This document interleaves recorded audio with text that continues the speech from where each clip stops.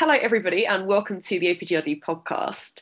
Today, we're with some of the very impressive team behind Queering the Past's ebook project. We're joined by Nancy Rabinowitz, Marcus Bell, and Eleonora Colli. We're talking about the project, which began in 2018. An enormous amount of really exciting work has gone into the process since then, and the first published ebook chapters are launching later this month. These materials are intended for use by teachers and students working in Key Stage 3 to the beginning of Key Stage 4, so that's around the 11 to 15-year-old age group. And with the shadow of Section 28 still looming large in the English secondary curriculum, in spite of its repeal in 2003, the project is aiming to address the ongoing lack of conversation around LGBTQ+ issues in schools, with an understanding that classics has something to offer in this regard. Their stated goal is to give teachers and young students information from antiquity that facilitate discussion, raise interesting questions, and help students gain confidence in addressing critical and contentious issues. These two first chapters that are due to launch very soon are on the lesbian poet Sappho and on the Roman Emperor Elagabalus. I've been very lucky enough to have a sneak preview at them prior to recording, and they're absolutely fantastic. It's a real pleasure to have you all here to discuss the work involved and where you hope to go next. So I think probably the best place to start is if each of you could just give a few words of introduction, who you are, what you're doing now, and what brought you to the project. So, hi, my name is Marcus. I am a DPhil student in Oxford, working with Professors Fiona McIntosh and Felix Budelman on choreographing tragedy. And I came to this project through, I think, a shared conversation between Nancy and Fiona about where to go next with the APGRD's ebooks that had already kind of got set up and running with two incredible free online downloadable ebooks on Agamemnon and Medea. And there was suddenly kind of a question about Nancy and I had engaged already with some work with By Jove. It's part of like Nancy's ongoing work with people like David Bullen on investigating kind of the performances of ancient tragedy and queerness. And so it was suggested from that conversation between Nancy and Fiona, what if we had an ebook that did something similar to the Medea and Agamemnon ones, but looked specifically at kind of the queer moments, elements, characters, histories from ancient Greece and Rome. And so that's really where it started. And it was actually kind of incredible to have all these conversations. Nancy and I would meet weekly during the first lockdown. So we would like meet on Zoom every week. And it was just really a lovely kind of like portal of like shared conversation. And we had all of these plans for how much incredible work and material we could do. We had like a full lineup of, every single kind of queer character and every single incredible, exciting academic working on queerness that we could think about kind of like involving in the project. And so this really, I think of as like a prototype, very much a beginning, these two chapters on Sappho and Elagabalus, written by the incredible Cheryl Morgan and Ella Hasselworth. So yeah, that's kind of how I came along and got involved. What I said to Marcus and Fiona, I think, was, well, we were working at the time on a theater piece, which was, for me, like the best thing that ever happened to me so far, except for meeting Marcus, and which actually was part of working on this theater project. And I thought that this group could do outreach, that we could go to high schools. And then even before lockdown, people said, calm down, Nancy, this is not the way it works. We don't have money to go around the country putting on plays and running discussion groups. So I said to myself, it has to be digital. Me, I'm a text person. I don't do anything digital.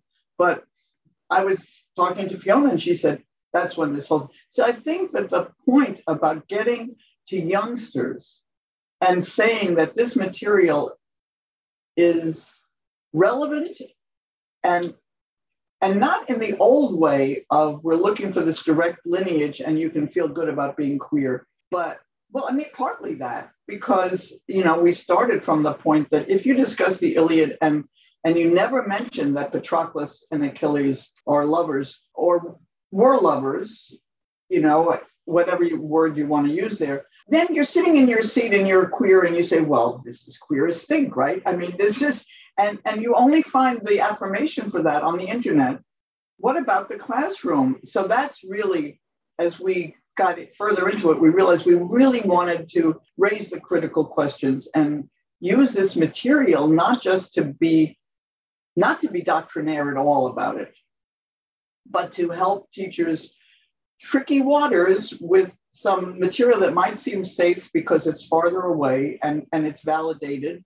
Elegable is not so validated, but so that was the whole process, I think, early on. So I'm Eleonora Colli. I'm also a DPhil student at Oxford studying on the queer simile. I think I came along with the project around, it was 2020 when me and Marcus were doing the Queer and the Classical seminar series at Corpus. And I joined at the same time as Nicolette D'Angelo, who was supposed to come today and couldn't make it at the end. But I think just Marcus talked about this project to me. And I think at the time it was just like, everyone was sort of like dealing with the pandemic and what we could do in pandemic times and how to connect with other queer people and queer projects during a pandemic. And I think it was a moment where me and Marcus were doing this project together and Marcus was working with Nancy. And so it all sort of like came about through all these connections of sort of finding queerness on all these online events and finding a way to discuss these things and make them more practical when we couldn't leave the house, essentially. And I joined in a sort of more editing role. And yeah, it has been great to work on all these things together and sort of see the project evolve. We had this enormous sheet of paper, I don't know how many, because Marcus was taking the notes in his usual organized fashion. And it was enormous. It was enormous. And so how to whittle it down and be more realistic so that it could actually be produced. I had, at that point, no idea how arduous it was going to be because, as I said before, I'm a text person. You write your article, you send it to the press, the journal, or if it's a book, and they do the rest. But we were doing the rest. So there was nobody else but us. So we started thinking, I think initially we were thinking about Achilles and Patroclus and Sappho as a breaking, not making it all about male homoeroticism, starting with Sappho. And then we had a talk with Arlene, who was so we started adding people. And Arlene Holmes Henderson, who is a consultant on education, she said, well, people really need to know how to deal with trans issues. And Cheryl Morgan had just done a wonderful dance through queer Rome. And so we thought about her for Elegabilis. And so and of course, and Ella had been in the QATC initial seminar. And so we knew Ella. And so that's where we are. But the list is still there. So exactly as Nancy said, there's like room for this project to kind of continue to expand and grow and shift, and for other people to kind of come in and write chapters and add sections. But I guess it's also probably important at this juncture to mention, as well as Arlene Holmes Henderson, we've had an incredible group of teachers who have been consultants on the project, who we've done kind of like focus groups and work groups with.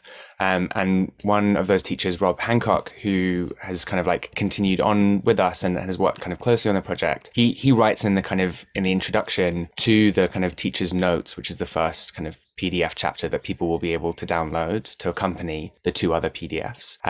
Exactly about what you said, Claire, at the top, about this kind of shadow of Section 28. And when we started looking at the project in 2018, it was the year after this kind of Stonewall report had been published in 2017, which surveyed over kind of 3,700 young people. And they said 40% of them reported to have never been taught anything about LGBT identities or issues in school. 76 reported never being taught about bisexual identities or issues in school. And 77 reported never being taught about gender identity or transness or trans identity in school. Now in 2021, there's like a mandate for LGBTQ plus education to be a part of all the kind of delivery in schools. So there's now kind of a legally protected right to be taught about LGBTQ plus issues and identities on the secondary school curriculum. And so we hope that the PDFs themselves will kind of feed a part of that need. As we kind of mentioned in the lockdown context that we've all been in and working from, schools and school teachers and school students have also been in a kind of like intensified version of that, those same conditions in many ways. So we hope that this resource or these resources could be a start of kind of like providing kind of a digital means, a kind of easily downloadable PDF that teachers can work with and that students can have access to. There's loads of little links as well throughout to other resources that are already established, to kind of other places where school students and teachers can find out more. And Nicolette, who again done incredible work on the project but couldn't be here with us today, has started work on a live and will be continually updated Google Doc, because now we all think and collectively work in Google Docs, which includes notes on for teachers on questions that might come up as people go through those PDFs, helpful guides to kind of some of the activities that we've included, and additional kind of resources as well to supplement. So we're, in the kind of like queer mode of an ongoing project that's like going to be released and will be fed by its interactions with kind of the school teachers and students that we're kind of hoping to integrate the resource with. I want to say from the US perspective, there's a real urgency. And I don't know if you all were there at the launch of the Feminism and Classics conference last night, but there was a Beyond the Binary roundtable. And Walter Penrose spoke so eloquently about the horrible reality that is facing us, in the US, and especially in education. So this will be a tough sell, but it is going to be so important. And we are hoping to release it in the fall in the US. I think not to make the conversation even like heavier, I guess, but especially what is happening in the UK now with conversion therapy and trans rights being taken away, it is, like bringing these sort of materials to young people, I think is especially important to give access to resources that are especially being continually updated. I think it's fundamental because discourses change and things change and politics change. And so I think, the idea for these PDFs to be updated and, collaborative, I think is fundamental. I don't want to say that obviously classics is gonna change the world and change any politics in the UK or in the US, but in terms of education and what can bring some positive attitudes in the classrooms, I think this work is particularly important in that sense. Yeah, you've all kind of spoken about that necessity for accessibility and communication, and clearly there's a very, very kind of wide transatlantic audience as well, which is extremely good to hear. This next question is sort of a little bit more nitty gritty, I guess. It's looking at the medium through which you're distributing this, but I think as Marcus mentioned, that's particularly crucial, especially given the evolving nature of hybrid learning, blended learning. So you've got an ebook format, but PDFs, there's an accessibility for print, though it's worth noting this is quite an interactive format. I really enjoyed the little rainbows that you're invited to click to open up fresh takes and kind of interlinking pieces of information. But I was wondering if you could just speak a little bit about why you chose to present your materials in this way. You've also got some accompanying materials just for teachers, so perhaps you could explain a bit more about that and just sort of why it's put together in such a way and what you hope to achieve through that. To start, I could say something about that shift into PDF. When we were talking with Arlene and with Rob, and after we did the kind of focus group with the teachers, and also talking with Cheryl Morgan, who has experience publishing kind of digital resources, we decided it would be easier for the resource to go through kind of a PDF format. The ebooks sometimes can only be downloaded on certain devices. I think there's sometimes a kind of restriction that it goes through Apple, and that also with the kind of PDF format, we wanted it to be easily printable. We wanted it to the kind of resource so people could print off just sections that would be like an exercise to work on in classrooms, or that they could print off the whole thing. We really wanted to not assume that everyone was always going to be able to access this on kind of like digital devices or to be using it through Wi-Fi, but we still wanted it to have that interactive digital functionality. So I did the design for the PDFs through kind of InDesign, and we should also thank the kind of gracious support of the SCS and the CA, who've provided us with the kind of funding for this project to allow this kind of work to happen. And yeah, so really wanted to make sure that all three of these PDFs, so the 2 chapters for student focus, but also the teachers chapter 2, could be easily printable and, be handed out as like a handout exercise in the classroom, or taken away and held in that kind of like physical way, or clicked through, and when you can jump through all the links. One thing I want to say, thanks to the APGRD, because not only for these podcasts, but also their support throughout in the technical parts and the inspiration, really, to do this. Big thanks. And that chapter idea as well is something that the APGRD employed for their Agamemnon ebook, just to make sure that they were kind of like the chunks could be downloadable and like wouldn't take up too much storage. And so that's also the kind of reason why we have this kind of modular approach to teacher's note at the kind of beginning, or introductory note at the beginning, and then 2 separate chapters. We also thought it would allow for development with more chapters on in the future. So we don't have to kind of contain the whole project within one downloadable file. But in theory, as it goes on for years into the future, other links could be added below, so that people could kind of view them as an expanding kind of series of PDF files. I love the idea of these queer stories speaking to each other. That's fantastic. And it's fantastic to hear that the APGRD's been a source of inspiration. I'm sure Fiona and Claire Kenwood would be delighted to hear that. We sort of looked at the medium. Let's look at the message in terms of the 2 stories you've chosen to highlight. So you mentioned initially thinking about starting with Achilles and Patroclus, and you've ended up with these 2 stories, Sappho and Elagabalus. Let's just talk about both of them. Let's start with Sappho maybe. I was going to say, I think we can get why Sappho, but actually, no, I'd be interested to know why Sappho and kind of how that story started to take shape. The way we worked was that we found people and asked them to write a chapter. So we decided on Sappho for the gender, and which is so often overlooked still. So that was an easy decision.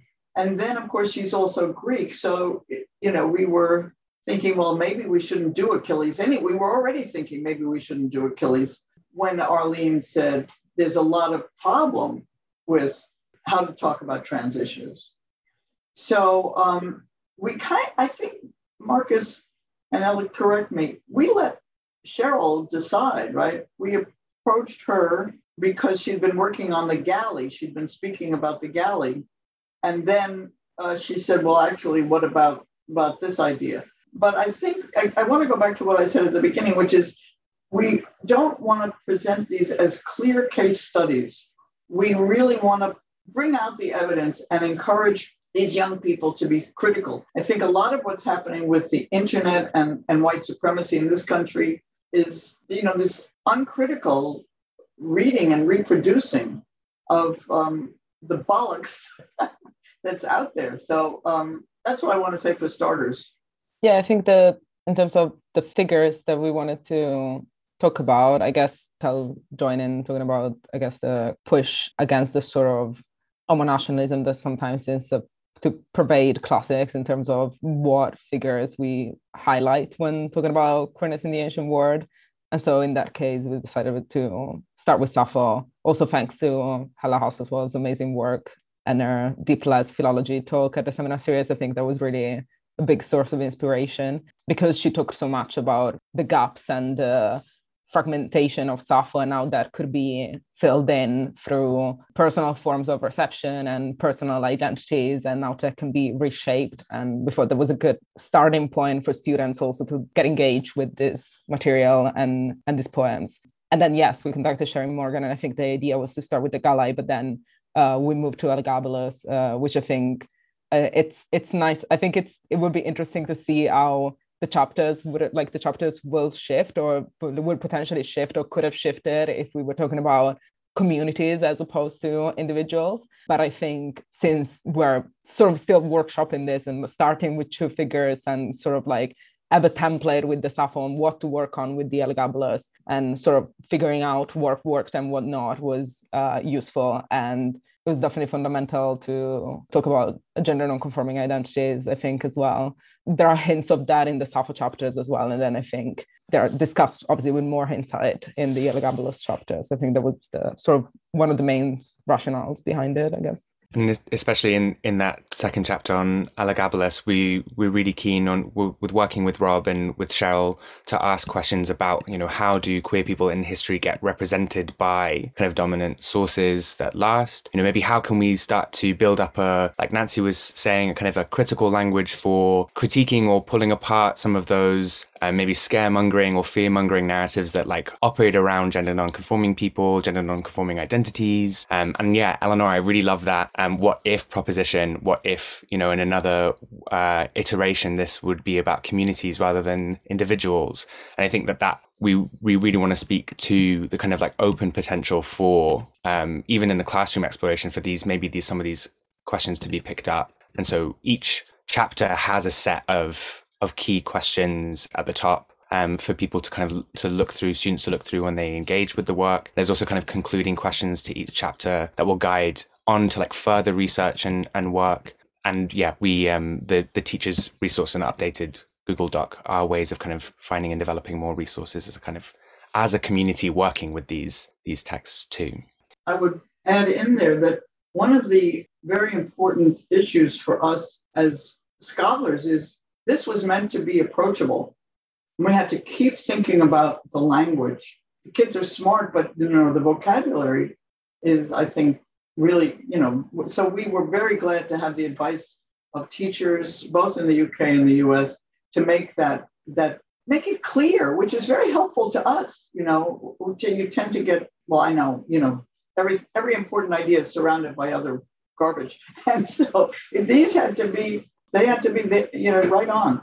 And I think that in the future, we will have a chapter coming. We have it in preparation on the Amazons. So we're still, we don't have anybody commissioned to write on Achilles and Patroclus. Definitely the US people think that there's a lot of interest and that would be, important. But maybe we will think of something less canonical. We have time. But if you're interested, write to us. On that note, on communication and on clarity of communication, one of the other things we kind of did as part of the process of the ebook, and that hopefully will be evident in some key moments of both chapters, is to speak to artists and creatives who were working with or in relationship with these kind of figures, kind of the musical, sung, dance elements of Sappho's work, but also the kind of queer proliferation of Elagabalus online through spaces like DeviantArt. So you'll see in the ebook kind of like those rainbow buttons that are kind of invitations to new perspectives, often invite or kind of lead the reader into a space where it's kind of a work by an artist or a series of artists who are engaging with this. And we have some beautiful work in kind of both chapters that speaks to that. And that leads me to another desire we had, which I don't know how well we handled it, because the issues of multiculturalism are very live in both texts, because modern day Lesbos is situated right in the middle of the refugee crisis. And Elagabalus's family tree is multicultural. And in a way, that was an opening for us to be more intentionally intersectional and not say, oh, all queers are white, which is certainly a problem in the stereotyping. Some of the intertextual material you've all mentioned is, I think, worth drawing back to. So both chapters have this enormous wealth of intertext and receptions within them. Marcus, you mentioned, going into DeviantArt and kind of bits and bobs from all over the internet that might be dealing with these subjects in slightly unusual or atypical ways. I was wondering if, for any of you personally, you'd found something come up as a result of the chapters that you found particularly interesting that you'd encourage readers to go and look at. I noticed you've got clips from performances, for instance. You've got a Neil Gaiman comic, which I had never actually encountered before in the Elagabalus chapter. But yeah, what would you encourage people to go and look for?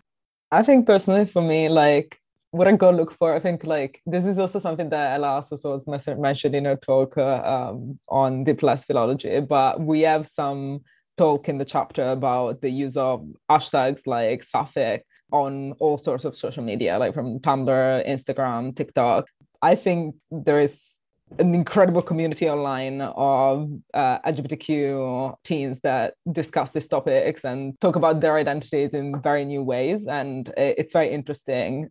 You know, I wouldn't say, sorry, maybe I should rephrase it. I wouldn't say go look for it and like go look at this teens. I'm just saying it's an interesting discourse that is happening in regards to queer identities. And I find that very fascinating. You know, having a deep dive on Tumblr on the Sappho tag was interesting because actually, you know, there is actually not much about Sappho as an author. It's just a synonym on Tumblr. It's a synonym for lesbian art and women loving women art. And so there is a wealth of artists really online. They use these sort of hashtags in very different ways from we as classicists understand them as. So that's something that I noted, I guess, when working on this.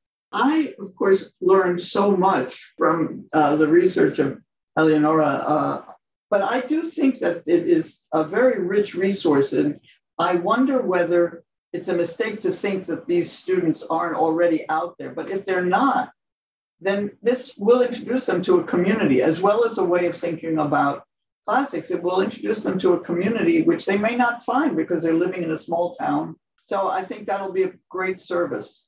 And I originally started thinking about, oh, well, what vase paintings do I know of? And man, was I educated. If possible, I just wanted to like pull out two kind of like artworks that we kind of include within the PDFs. One of them was a discovery, and one of them was actually a work that we commissioned as part of our kind of like making the PDFs. So the one we discovered was this short film of Elagabalus, directed by Xanthi Dobby, and we use images of that in the chapter and also link to their website. It looks like an incredible short film, exploring kind of queerness, queer community, gender nonconformity. So if like, yeah, I haven't actually got a chance to like see the kind of full film yet. I'm really hungry for like a screening of it to be put up somewhere, or for kind of to see a screening link. I think that would be incredible. And then the other piece was a dance piece made by Susanna Dye and Farrell Cox, which is a response to Fragment 31, with a reading by S.J. Brady. Susanna and Farrell are both incredible movement artists. So, you know, real kind of pleasure to be a part of their process. And SJ is an incredible poet and playwright. So yeah, really recommend kind of checking those people out and having a look at their work as an extension of the things that they did for the ebook. That's another example of the organic way in which this has developed, because Marcus and I had both worked with Susanna and SJ by Jove, and we wanted to link the two projects. And it's fabulous, really, and so moving. I do think. But I don't want to highlight it at the expense of all the other wonderful pop-outs. They really do pop right out. In terms of incorporating the chapters into the classroom, I'm aware that you've kind of created this with the idea that there might be teachers using this who don't have classical subjects specifically in the timetable, but there is, as I understand it, still plenty of scope for these to be introduced. How might a teacher listening who does want to incorporate the materials but is in a school that doesn't offer sort of traditional classical subjects, how might they go about working with that? So we thought specifically for subjects that are not classics, that this ebook might be incorporated into kind of relationship, sexual health, education lessons, PHSE lessons, but could also work for English, history, drama. And, you know, Pride Month is coming up and students are finishing their exams or coming back from their revision sessions. And maybe there's this kind of like window where something on LGBTQ history might want to be incorporated into a lesson. So I think those are the kind of spaces that the queer PDFs might kind of be useful for in terms of how to go about doing it. I think that live Google Doc is an incredible resource and kind of like guide into the material. We've also, at the end of each chapter, listed some very short kind of resources, podcasts, websites that will just give a little bit more historical information or information on the figures. But we wanted to make sure that they were as self-contained but intertextual as possible. So these resources don't require a degree in classics or kind of like an extensive relationship with Greek and Roman myth, or kind of like history. They are kind of like invitations into kind of a way of teaching this material. And there are those guides that are up on the Google Drive and also listed resources throughout. Yeah, I think they would be suitable in an English class on poetry, because the Sappho chapter definitely raises issue about language. And I also think that they may not be exactly self-contained, but they are, if you want to teach something in your English class that is queer friendly, this is an opportunity. If you're not, it's not every English teacher is going to be interested. Certainly not every history class on Rome is going to be interested. But if they are, I think that it does not require them to be specialists at all. You mentioned being part of a broader community with this project, and also some of the forthcoming chapters that you're already starting to percolate. So if someone listening wanted to get involved, where would you encourage them to go? How can they get involved, either to access the chapters or to be part of the project? Well, I check my email all the time. nrabinow@hamilton.edu. So I would just say, also agreeing with Nancy, I think the best thing to do would be to contact one of us via email. Get in touch. We can chat to you about the process and the project and any ideas you might have for a further chapter. And also, any questions about the kind of like the resources and how to kind of use them or ways to use them. I think just, drop us an email. We're all very friendly. Thank you so much, all three of you, and sorry not to have had Nicolette in the room as well. It's been a huge pleasure to hear more about the project. I'm so excited for everybody else to be able to get access to these chapters, and it doesn't sound like this conversation's going to disappear anytime soon. You've clearly got a lot to say and a lot of amazing work to do, so who knows, we might have you back very soon to discuss further iterations of the project. Thank you so much for joining us.